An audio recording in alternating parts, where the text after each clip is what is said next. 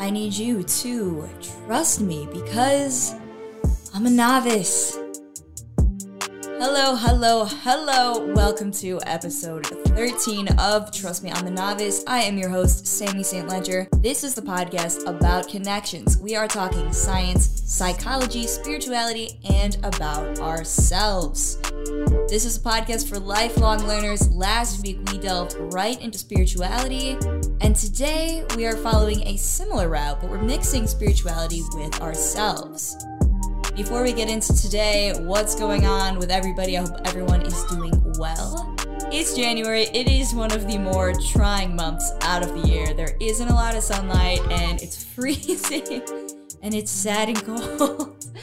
That being said though, the other day it hit me and I want to add one little piece of positivity for anybody struggling to get through these intense winter months.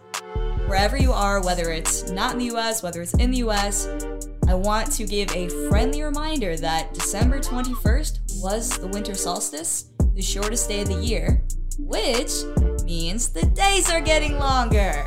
They're getting longer. That's great news. Honestly, I think that's massive. It hit me the other day and it's definitely kept me going. Although this month isn't as fun, the holidays are over, I think it's important to note that we are moving towards warmer weather and longer days, and that's great. In the meantime, we talked about it in previous episodes. If you're not feeling good, if your mood isn't feeling great, do your best to get outside and take that vitamin D that's involved in mood stabilization with a fat like we talked about before. But enough about that. It is episode 13. Quite an interesting number even before we get into this. 13 is actually known as the number of the divine feminine because you thought we were done talking about female cycles. Nope! 13 is the average number of cycles a woman has in a year, and it is the average number of cycles the moon goes through within a year. That's your fun fact of the day. I know you were dying to learn. I know you thought that we were done talking about cycles. We're not. Maybe for today, but... That being said, episode 13, last week we talked about spirituality and the idea of following your heart. We discussed intuition, inner knowing, with the help of one of my favorite books, The Alchemist by Paulo Coelho. We ended last week discussing how going for what you want is incredibly terrifying from time to time, and most of that is rooted in the fear of failure in any sort of avenue.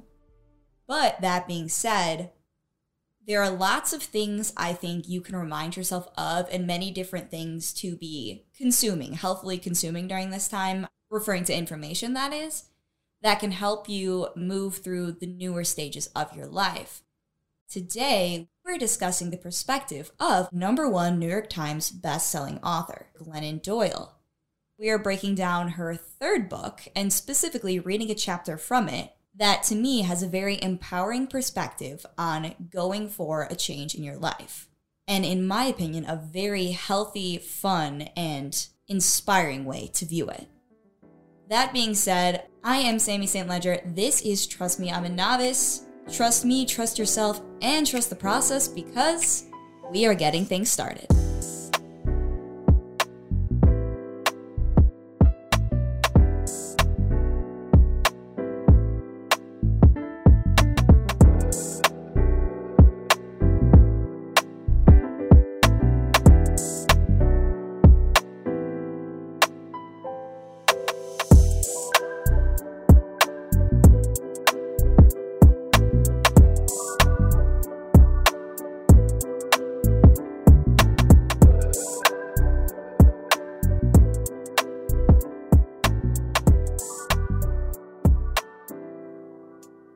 Now, before we get into this combination of spirituality and self we're discussing today, why are we discussing Glennon Doyle? Why is she an authority figure on what we're going to talk about today? I'll tell you. Glennon Doyle is a #1 New York Times bestselling author. 4 memoirs about her life. Vulnerable memoirs, intense memoirs, very raw and eye-opening memoirs that tell her story. Shout out Oprah for... It always starts with a shout out to Oprah. We should start counting how many times I shout out Oprah in these podcasts. Because I do it in the podcast, but I also do it just normally during the day. However, we love synchronicities, so first off, how did I stumble upon this author and this book? The same friend that actually bought me The Alchemist was telling me all about this story and how she really, really enjoyed it and found it very inspiring and comforting. And she's telling me all about it. I wanted to read the book, didn't tell anybody. Christmas morning, my sister got it for me. Synchronicities. That being said, I got to reading this book through that, which I thought was just hilarious once again. Like, someone wants me to read these things and share them with you, which I embrace fully. And past that, though, I read the story, and finally, I'm going on now walks in this new neighborhood from time to time, despite risking frostbite. And after I finish this book, love this book, I go check Oprah's Super Soul again, and she just reposted an interview she did with this author. Go figure. So I listened to the interview, and what I found fascinating was I had actually heard the story of this author, but I didn't know that the story she explained of this one woman was, in fact, her. I thought it was two separate accounts. Basically, Glennon Doyle became an author because of a simple social media post. For those of you that remember posting on social media, if you remember Facebook specifically, if you remember Truth Is, anybody? I don't know. If you gotta cringe while you remember Truth Is. For those of you that don't know, you would basically post a Truth Is on Facebook, just those words, and whoever liked it, you would have to give them a Truth Is, and you'd be like, 10. So it would be like, yeah, Truth Is, you're in my math class, you seem pretty cool, and we should talk more. Or like if you're good friends, be like an inside joke. I don't know. It's not important. But a simple Facebook post that was actually probably not as silly as that per se, but it was a post that was 25 things about me. New York Times best-selling author Glennon Doyle explains how she one day was taking care of her kids at home and she decided to post. And her 25 things were incredibly vulnerable, raw, and authentic. And the funny part is she posted it and next day wakes up and has, she said, 27 emails filling up her inbox saying, oh my gosh, thank you for sharing this. I'm struggling with the same thing. Almost every one of her points was intensely vulnerable. She explains how her number 6 described that she was a recovering bulimic and addict, and explains how she still longs for things like that. And in hindsight, she didn't read any posts before, and points out one of her friends who posted her number 6 was, I like hummus. Glennon started off with a boom thanks to her vulnerability. Her post was shared tons of times throughout massive communities and made a lot of people feel comforted by her authenticity. And this, amongst other things, led her to become an author. In 2013, Glennon released her first New York Times bestseller. It was called Carry On Warrior and explained her journey, which she describes as numbing herself for 16 years of her life with bulimia and alcoholism.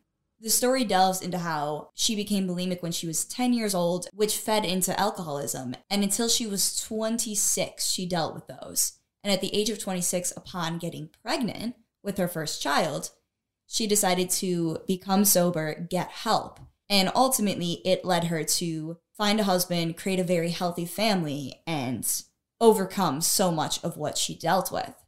The story was very, very loved and delved so much into her vulnerability, which again, as I keep saying, that was why she was so celebrated.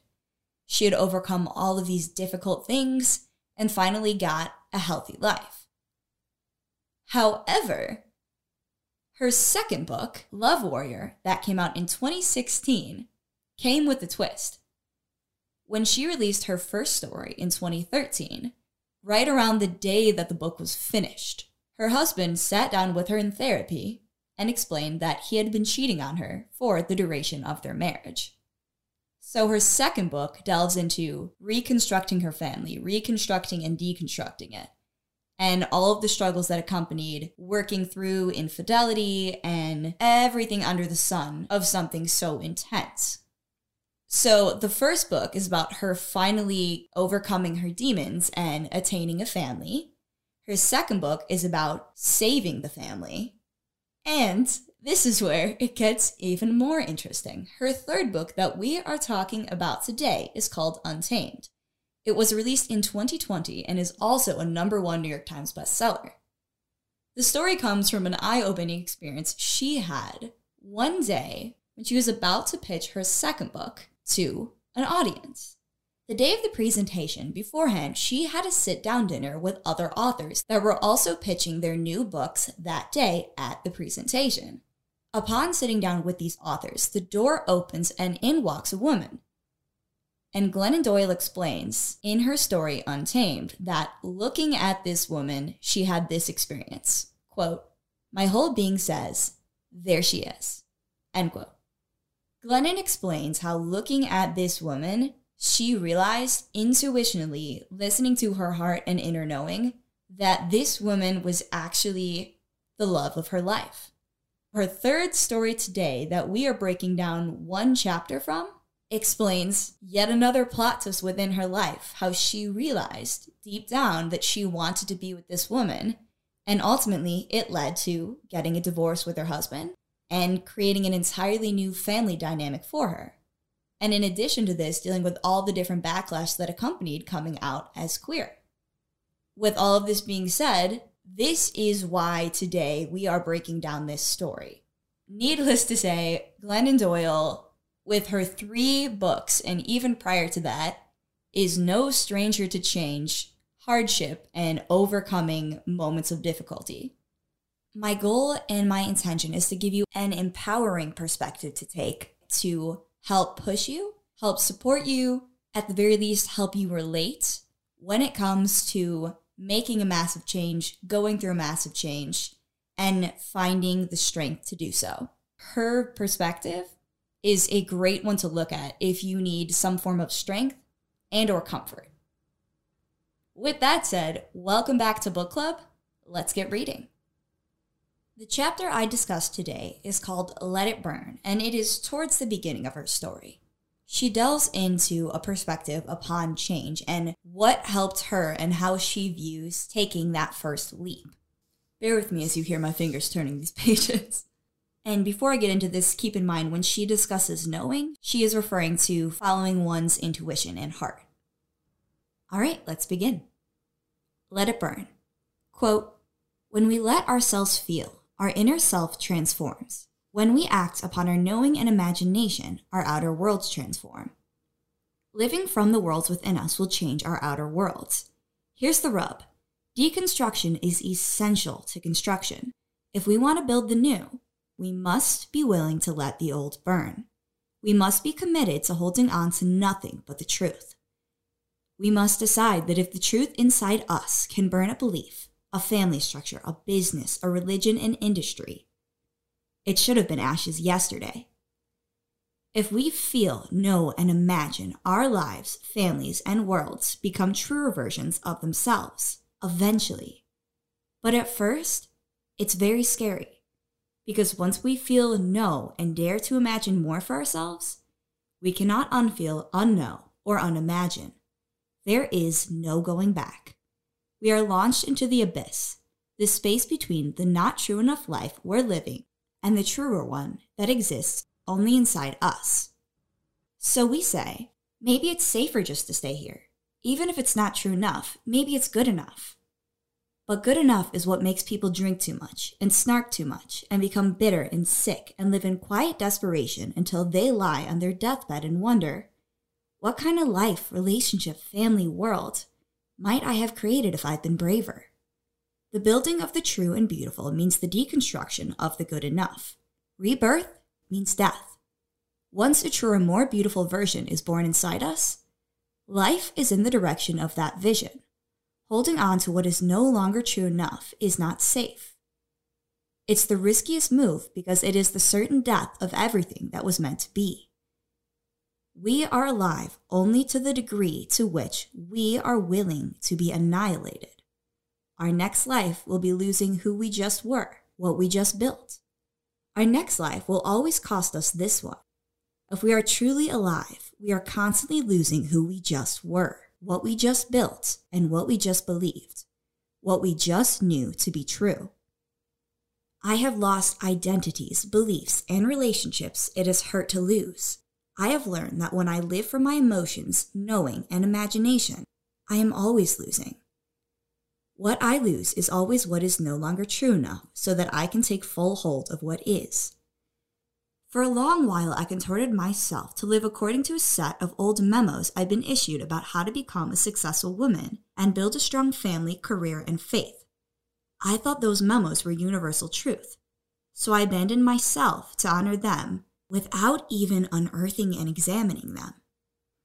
When I finally pulled them out of my subconscious and looked hard at them, I learned that these memos had never been truth at all, just my particular culture's arbitrary expectations. Hustling to comply with my memos, I was flying on autopilot, routed to a destination I never chose, so I took back the wheel. I quit abandoning myself to honor those memos. Instead, I abandoned the memos and began honoring myself. I began to live as a woman who never got the world's memos. I burned the memo that defined selflessness as the pinnacle of womanhood. But first, I forgave myself for believing that lie for so long. I had abandoned myself out of love. They'd convinced me that the best way for a woman to love her partner, family, and community was to lose herself in service to them. In my desire to be of service, I did myself and the world a great disservice. I've seen what happens out in the world and inside our relationships when a woman stays numb, obedient, quiet, and small. Selfless women make for an efficient society, but not a beautiful, true, or just one. When women lose themselves, the world loses its way. We do not need more selfless women. What we need right now is more women who have detoxed themselves so completely from the world's expectations that they are full of nothing but themselves. What we need are women who are full of themselves. A woman who is full of herself and trusts herself enough to stay and do what must be done. She lets the rest burn. I burned the memo presenting responsible motherhood as martyrdom. I decided that the call of motherhood is to become a model, not a martyr. I unbecame a mother slowly dying in her children's name and became a responsible mother, one who shows her children how to fully be alive. I burned the memo insisting that the way a family avoids brokenness is to keep its structure by any means necessary. I noticed families clinging to their original structures that were very broken indeed. I noticed other families whose structures had shifted and were healthy and vibrant. I decided that a family's wholeness or brokenness has little to do with its structure. A broken family is a family in which any member must break herself into pieces to fit in. A whole family is one in which each member can bring her full self to the table, knowing that she will always be both held and free. I decided to let my family's form become an evolving ecosystem. I unbecame a woman clinging to a prescribed family structure and became one clinging to each family member's right to their full humanity, including me. We would break and re-break our structure instead of allowing any of us to live broken. I quit buying the idea that a successful marriage is one that lasts till death, even if one or both spouses are dying inside it. I decided that before I ever vowed myself to another person, I take this vow to myself. I'll not abandon myself, not ever again. Me and myself, we are till death do us part.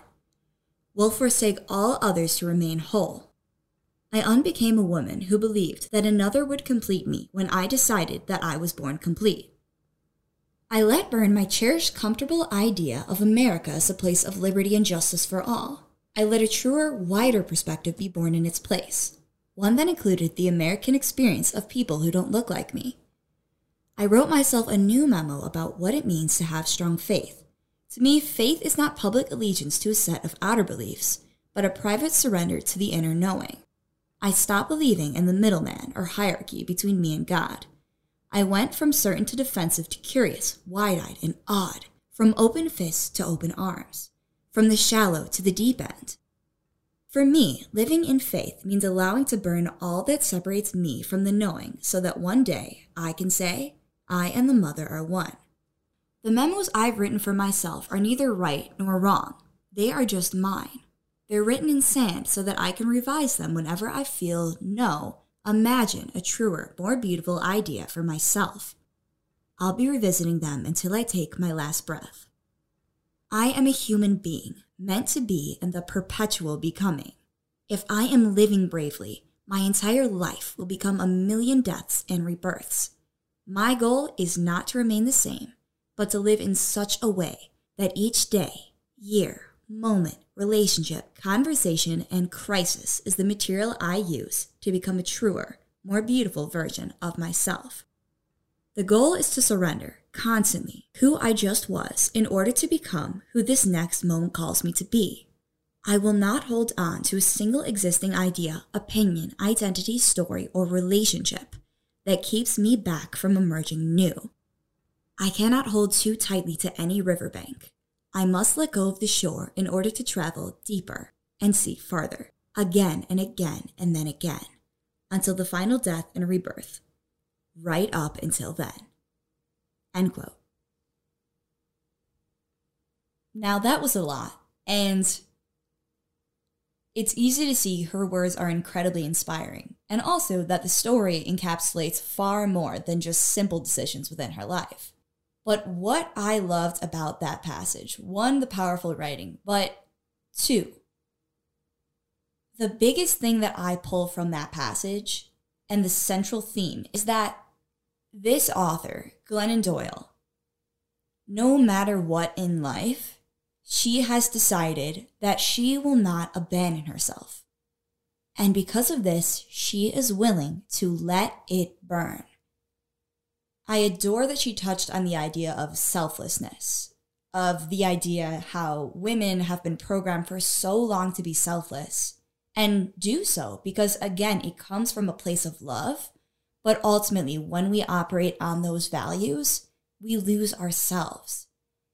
Past that, she discusses this idea that creating a model for kids younger than us, for our own children, our own nieces, nephews, cousins, that we want to set a model for them as well. And when we give up ourselves entirely, are we telling them to do the same?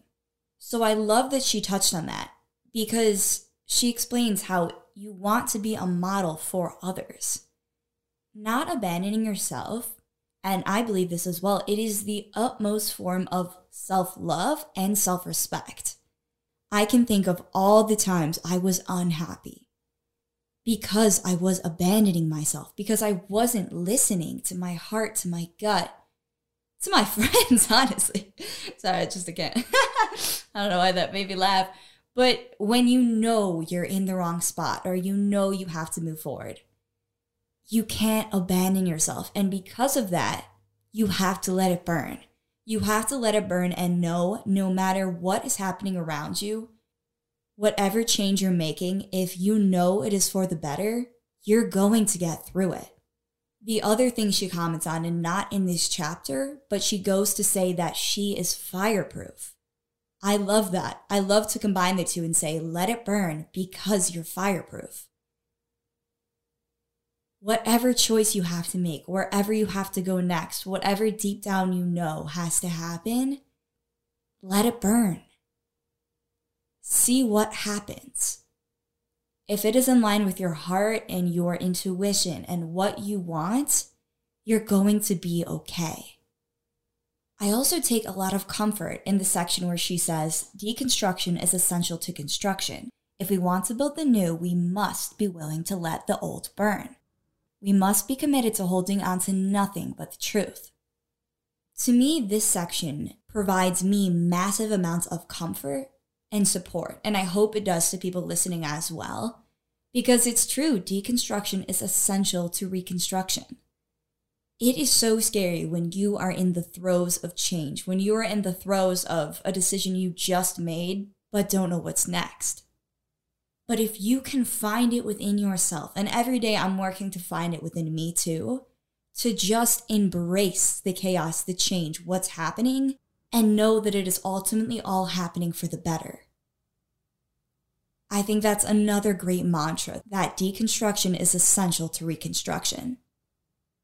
And finally, I like how she touches on, we don't want to be at the end of everything and ask, what if I were braver? What would I have done? I think that question stands for itself. You want to embrace, and in a sense, you have to embrace whatever you have to do, whatever you want, because you don't want to look back and ask, what if? What if I would have just reached out to that one person? What if I would have made that move? What if I would have told that person how I felt? What if I swapped to that career? What if I stopped trying to make everybody like me? What if I stopped caring about what people think? If you pull anything from this chapter, I really think wrapping it all together and more towards what I mentioned first is that if you can get within your brain, if you can remind yourself and sit when you are dealing with massive fear of what's next, of failure, of rejection, if you can sit with yourself and think, ultimately, no matter what, I have to follow my heart. I have to follow who I am. And because of this, I am willing to let it burn. But letting it burn is the highest form of love and respect shown to myself. I believe that's the key to becoming the most unstoppable version of yourself to ever exist. You are constantly changing. Change is the only constant. So it's about time we embraced it.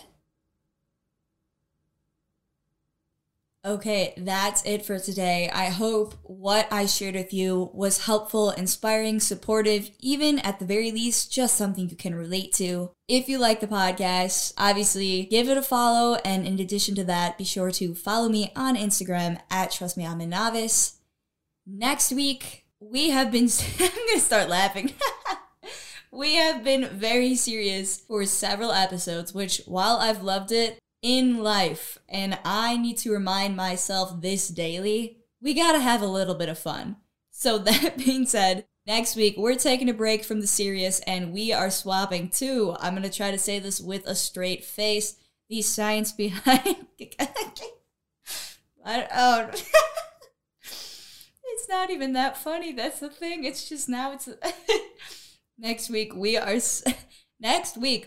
swapping back to the science behind chemistry.